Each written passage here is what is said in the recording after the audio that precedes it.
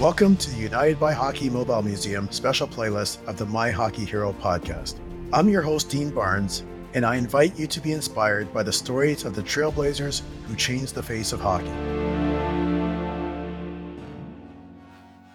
Ray Neufeld was born in Winkler, Manitoba in 1959. He played 11 seasons in the NHL in Canada and the United States. He played for the Hartford Whalers, the Winnipeg Jets, and the Boston Bruins between 1979 and 1990. I got the phone call, the Flyers were playing in Hartford and they needed us in because they had some injuries.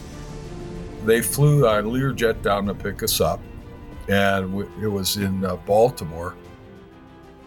The limousine picked us up at the airport, drove us right down to the Hartford Civic Center, right down the ramp, hopped out and grabbed our gear. We missed the first period, but they put us on the game sheet.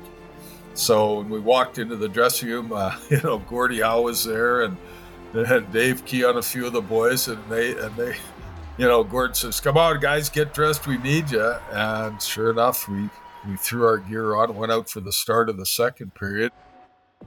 To find out how Ray's first game in the NHL launched his career, go to the My Hockey Hero podcast, wherever you listen to podcasts.